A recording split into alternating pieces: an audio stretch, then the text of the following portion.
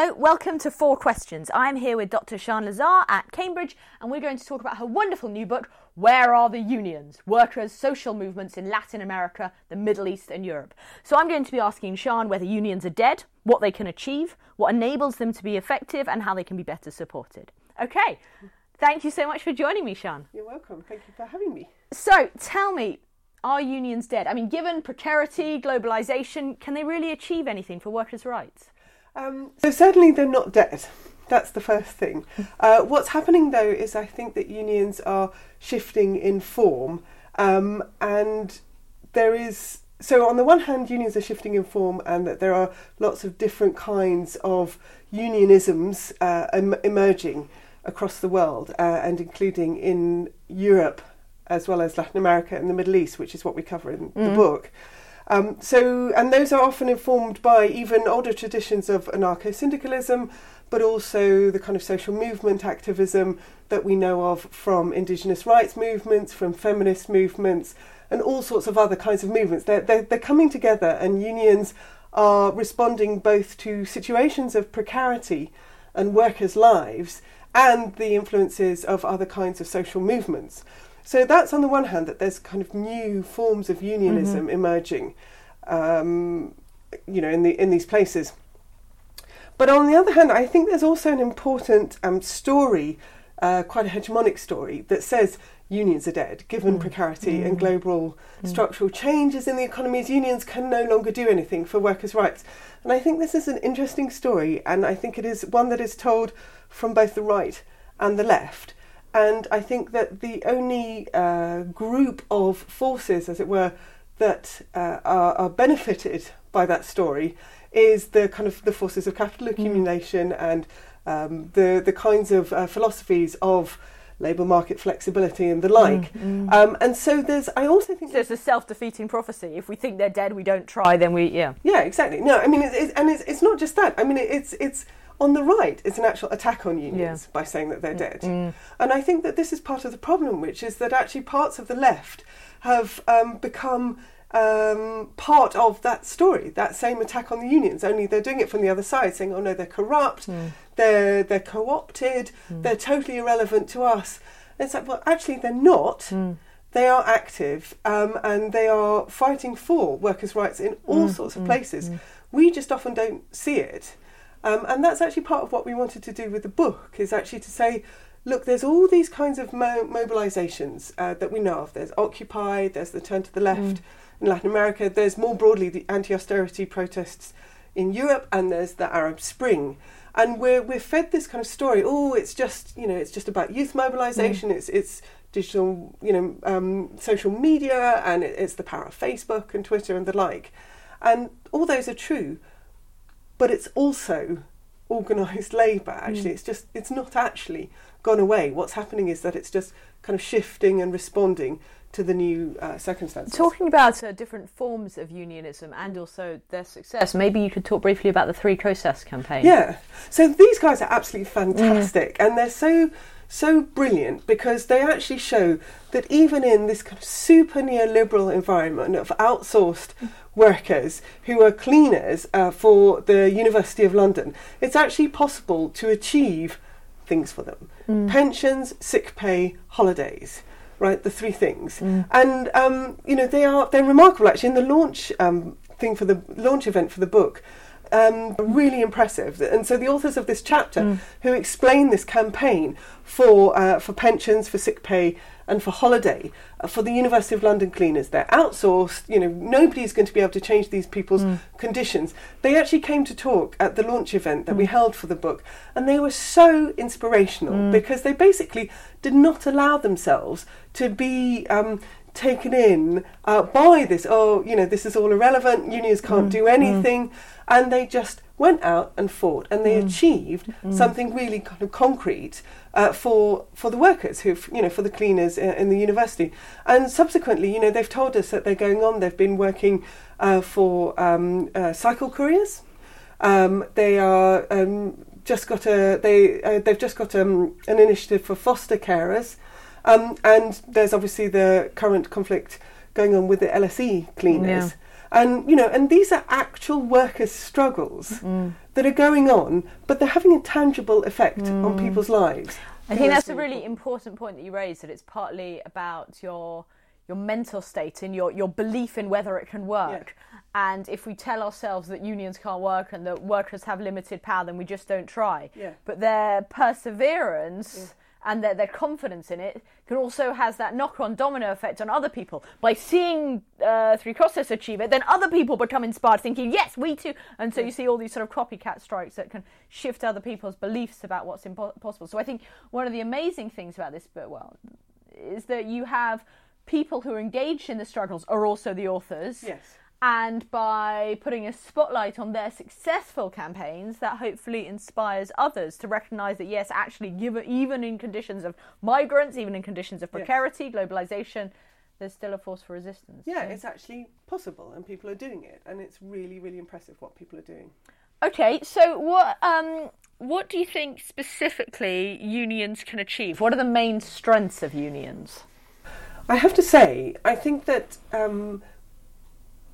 mostly one of the things that I think unions can achieve is actually a kind of transformation of self amongst the activists and amongst the workers.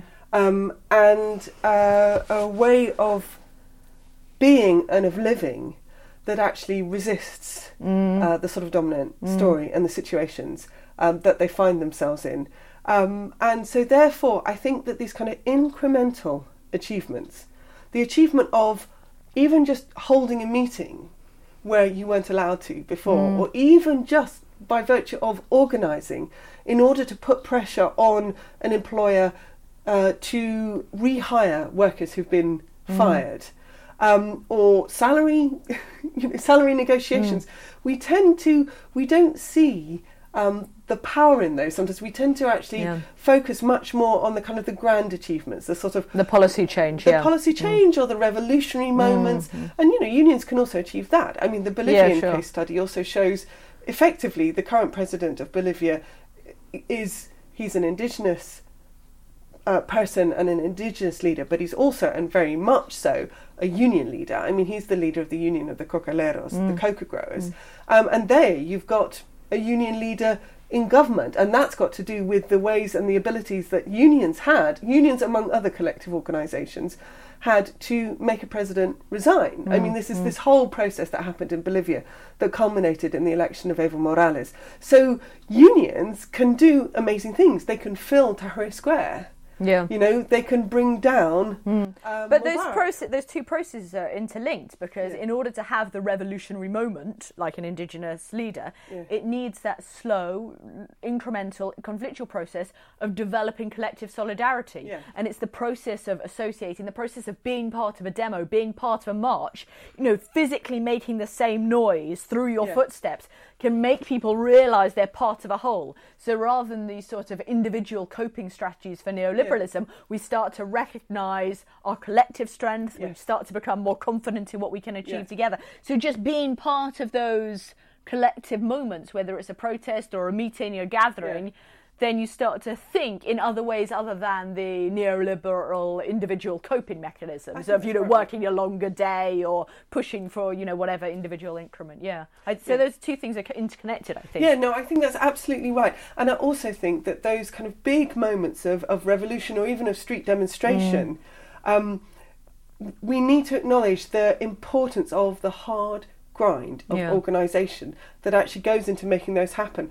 On the one hand, the hard grind of actual tough work of organising, of getting people together, of working to actually pull them together and to get them into agreement and to join with you. But then there's also the kind of affective processes of coming together in sort of small groups and, and having fun. I mean, this is another thing of the Tres Cosas campaign. They also talked about these sort of dance moments and kind of carnivalesque demonstrations, and the kind of exhilaration as well of being in kind of collective spaces. These are also all part of the kind of ebb and flow, really, of mobilisation, essentially. Yeah, absolutely. And I don't think that's something maybe some people don't talk about enough. And certainly if we look at the Latin American social movement literature, the idea of fiestas, the idea of community radio, the idea of street murals, celebrations of marginalised groups.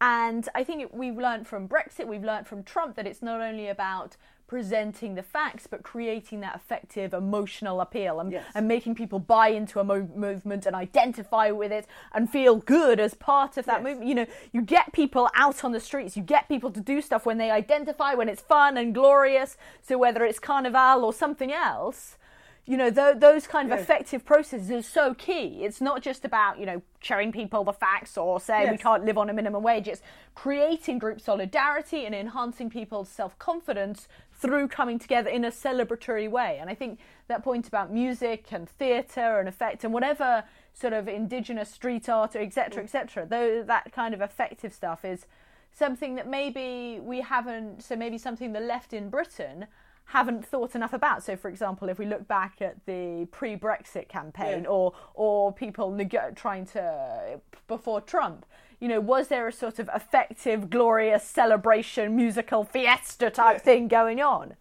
Well, you're true. Of course, I would inject a note of cynicism as well, which is, of course, the other thing that Trump shows us is that the affect of anger and hatred and disgust is also actually really powerful. I mean, I think we need to look at all these different movements. Yeah, emotions in general, sort of what happens. And the other thing that I would point to is the importance of caring for people, and I think that comes out in the migration chapter. And also, to an extent, also in the Tres Cosas campaign chapter and the chapter about Greece and the caller centres, that actually it's about these moments of effervescence. It's about these moments of collective struggle. It's also about caring for each other, providing care. And I know, for example, the Argentinian unions, you know, they provide assistance with healthcare, with, you know, leave from work if your child is ill, and all these kinds of actual day-to-day things. And then in the Bolivian case as well, you've got a situation where actually the Cocalero unions, in particular, in the regions of the country where they're particularly strong, they organise life. They help to organise life, land distribution, but also care, and, you know, and that's dispute resolution within the community. That's moments of effervescence and coming together in sort of collective solidarity. And it's also, you know, looking after people actually when they're, you know, when they're ill or when they can't work and those kinds of things. So I mean, I think all these things come together. And I think that's a really important point, that thinking about the battle against neoliberalism or tackling precarity isn't just about pushing for policy change. It's reflecting on our own lives and how we deal with each other as colleagues, as neighbourhood associations, you know, because we reproduce neoliberalism in our daily actions, and being part of a collective that shows an alternative way of interacting, an alternative way of being, and we see the group doing that, then we assume that's the norm, right? So, you know, when we see lots of other people acting in that way, we sort of follow suit, and that creates a sort of snowballing effect. So I think that's a really important point, that about social movements galvanising and mobilising strength through these collective physical embodied processes, and getting people to change their own mentalities, their confidence in the collective, their confidence in solidarity, but also how we interact with each other. You know, we're not just fighting the man, we're rethinking how we engage with one another. That's really powerful. So, okay, another question. Why do you think some collective struggles have been more effective than others? So in the book, there's examples from Argentina, Bolivia, Egypt. What do you think makes some more effective? Well, so this goes back to the question of how we're going to actually define being effective. If we're going to sort of talk about being effective with respect to these kind of big moments of getting rid of a president, making a president resign, then I think, in actual fact, I mean, this, I'm afraid, is going to be the sort of classic anthropological answer, which is it just kind of depends on the context and on conjunctural factors coming together. So, I mean, I could tell you from my previous work about Bolivia, but I mean, I think that the piece on Egypt is really, really interesting for explaining the way that things kind of came together. On the one hand, you've got the development of independent labour unions, but then you've also got the sort of the mass gatherings in Tahrir Square, and you know, and this kind of dynamic that had the ultimate effect. Well, it wasn't the ultimate. I mean, they got rid of President Mubarak, and then we see the counter-revolution, you know, kind of coming back. With regard to Bolivia itself, you know, that has to do also with quite localized conjunctural factors, as well as big questions. But then there's also another kind of effectiveness, which I would draw the example of Tunisia, actually, because Tunisia is, you know, a sort of iconic place for the Arab Spring. This is where Bouazizi started it all off, right? And yet we haven't seen this very worrying and upsetting turn back from, as far as I know, back to kind of dictatorship and repression of workers' movements and of people that we've seen in Egypt. I mean, we've not seen, put it this way, we've not seen a counter-revolution quite as stark as we have in Egypt. And one could argue that actually the power and the strength of the Trade Union Federation in Tunisia helped to create a kind of social peace that prevented that kind of bloodshed, right? And that is effective. You know, we might think, well, okay, they didn't take over and, you know, we've not had the revolution there. But I tell you what, if we've not had lots of people dying because of the counter-revolution and unions save lives. Well, I just don't know. I mean, this is what we think. What do we think of as effective? You know, we constantly want sort of dramatic change, but actually, maybe it's effective that you know that people's shift patterns weren't changed. Yeah, absolutely. You know, and with the you know the migrant workers, you know the migrant workers in Italy, you know, maybe it's effective that they kind of stood up to racism and actually able to kind of protest, despite, you know, the kind of the awful situation that people are finding themselves in, and it's getting kind of even worse. And then in Spain, you know, the effectiveness there, that's not really down to unions as such. I mean, this is one of the cases where the traditional unions have been found wanting, according to our authors. And so, but what's happened there with regard to the kind of the actual mobilisation that was sort of happening there, that's had an effect on electoral politics and on, you know, on the elections and on the rise of Podemos. So, you know, these are all, it's difficult to know. Yeah, absolutely. So if we can't agree on what counts as what works, then well, there's no general answer for what has worked historically. Okay, but that said, how do you think unions could be better supported? Better supported. So it's very clear that they're very mundane things like legislative environment make a real difference. Yeah. And I know this because whenever I go to Argentina and I find out what unions are allowed to do, and they ask me what are unions allowed to do in the UK, I'm very embarrassed at the way we simply don't protect unions. So in Argentina, you can decide on a strike, and you have to notify the police that you're going to have a strike. You have to, ideally, you'd give them 7 days notification. When you think what you've got to go through here as a union in order to have a strike, which is a basic fundamental right of workers. So and then if you go to another extreme, at the minute in Egypt, if you're a member of a trade union, of a particular set of trade unions, then your life is in danger. I mean, because of state repression. So, and the same comes up. That's one of the problems with the Lebanese, you know, example. That in actual fact, that, you know, you've got actually repression. So the number one thing is then an enabling environment. You know, is it safe and relatively easy for people to organise collectively? So I think that's really important.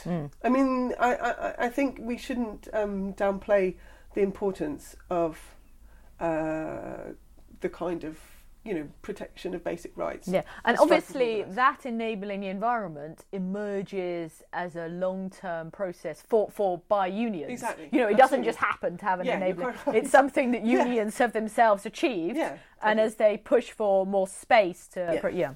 Yeah, no, completely. And it's also something that can be quite fragile. Yeah, absolutely. And it's not just that you kind of get this sort of incremental collection of rights and more rights and more rights. It can also, they can be swept away. As we're realising. As we know too well. Okay, so aside from protecting that space for unions, what else might help? I think I'm going to turn the question around and actually ask what it is that makes unions strong in some places and not in others. Okay. And I think that my kind of feeling at the minute has been that that's got a lot to do with the kind of historical experience of unions, and that's very clear in the Latin American cases.